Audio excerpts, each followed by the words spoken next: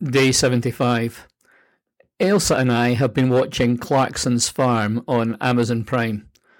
The series tracks the celebrity petrolhead as he turns his talents to farming. Attempting to farm may be a more apt description, but the series follows Jeremy's unique blend of enthusiasm and impulsiveness. Through what is often chaotic, we get some genuine insights into the challenges of agriculture and meet a band of likeable, esoteric characters. Caleb is probably our favourite. It obviously helps that Clarkson has the funds to bankroll this endeavour, and reality television is always a highly edited and often staged version of what actually happened. Despite this, it has enhanced our appreciation of farming and our admiration of farmers. One of the key themes is that there is a lot you cannot control. The weather, the behaviour of livestock, the activity of pests, and the enforcement of regulations all multiply the challenges of long days of hard work through the turn of the seasons.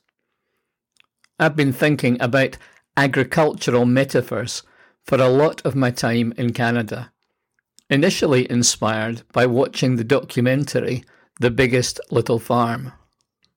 This beautifully filmed documentary chronicles a 7-year journey of a group of people who have a vision to develop a diverse organic farm on a rundown apricot operation in California. Years of modern monoculture practices had exhausted the soil. The new, inexperienced farmers aim to restore the land to a diverse, interconnected and flourishing ecosystem, but they have no idea how to do it. They start by clearing the ground. The farmers believe a natural ecosystem will produce the highest possible level of biodiversity. One of their initial objectives is to get rid of things that should never have been planted in the first place. In New Zealand, I observed a similar focus on regenerating the native flora and fauna to correct problems resulting from imported wildlife and plants. The same observation can be made missiologically. Importing ideas and resources from offshore doesn't always help ministry that connects with the particular culture of a place. It may in fact do more harm than good in the long term. Secularism, relativism and consumerism have leached the soil of Western society, resulting in less receptive ground for the gospel. As churches and mission agencies, we need to recognise how some of our own strategies and ideas may have inadvertently contributed to this demise. We want to value, build and develop a diverse culture of ministry that is rooted in the ground that we farm. This means there are things we need to move away from as we seek to move forward.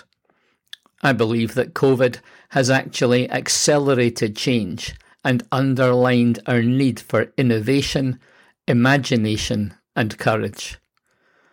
The farmers believe diversity leads to simplicity, and that when interconnections work best, different crops and elements drive and sustain growth.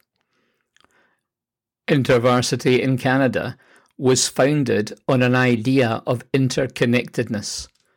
Howard Guinness and friends began camp for high school students so university students could learn to lead, share their faith and disciple younger Christians.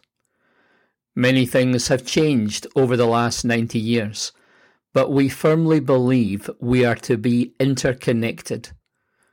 The journey to adulthood is taking longer, extending from early teens to late 20s.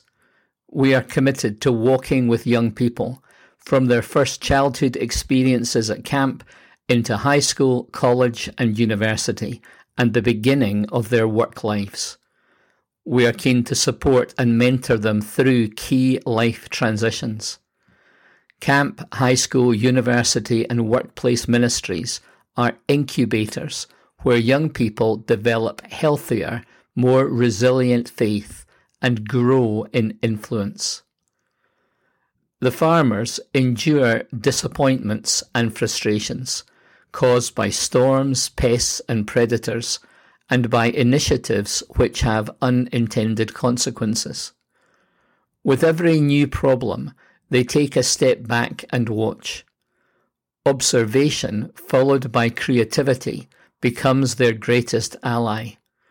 They are sustained by their belief and seeing their dream realized. Things are always changing.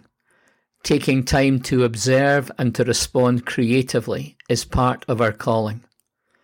Paul tells Timothy to preach the word in season and out of season. Currently, this feels like an out of season time. Many of our staff and students are frustrated by lost opportunity and limitations. Even so, we believe there are opportunities.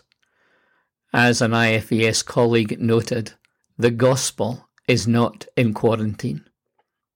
The Biggest Little Farms narrator says, "We are looking for larger ideas to be afraid of again." I don't know of a larger idea than the gospel. While change is always scary, we know God has and will overcome. The one who calls us will equip us, so we can move forward in faith. At the beginning of the film, the farmers say everyone told them their idea was crazy. Still, they find investors who see this old way of farming as the future. At the end of the movie, the farmers say they never felt alone. Others were with them all the way. So it is in all enterprises that grow. They thrive through community, partnership, and investment. I have a deep respect for farmers. They plan for the seasons, work hard through the elements, and after the harvest, start all over again. The Biggest Little Farm is well worth a watch on Netflix if you have not seen it. I have a small painting on my office wall by Indigenous artist Jason Carter from Little Red River Cree Nation, of a farm on the prairies. It reminds me of our call to be farmers and has added resonance since watching Clarkson's Farm, possibly because I can more readily identify with the impulsive enthusiast creating chaos than the long-term plan to bring beauty and balance. Clarkson is helped considerably by irrepressible Caleb, cheerful Charlie, enthusiastic Ellen, subtitled Gerald, and long-suffering Lisa. Working towards a harvest is inevitably a team effort. Paul speaks of this in terms of his relationship with Apollos. They have not been competing, but collaborating in a greater venture. I planted the seed, Apollos watered it, but God has been making it grow. So neither the one who plants nor the one who waters is anything, but only God who makes things grow. The one who plants and the one who waters have one purpose, and they will each be rewarded according to their own labour.